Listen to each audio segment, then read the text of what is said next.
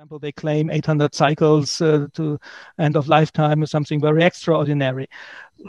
10 years ago, we had batteries with more than 3,000 cycles commercially in the cars on the road.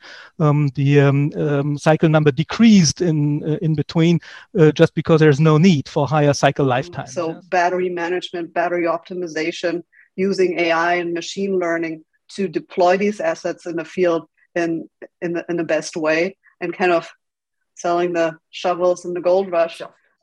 And to be able to flag if we start to see a degradation path that might lead to a failure, drastic failure, it could automatically flag and detect that it's going to fail soon. I think it's thinking about, how can we actually monetize or incentivize the fast response time of storage assets, right? Battery storage assets can respond in 200 milliseconds or even quicker.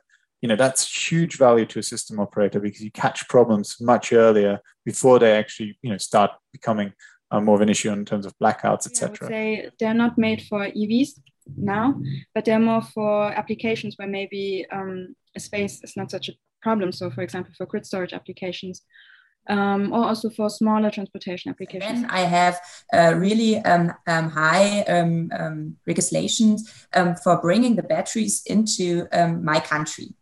So I have a long and difficult notification processes. I have to talk about the different local authorities and so on.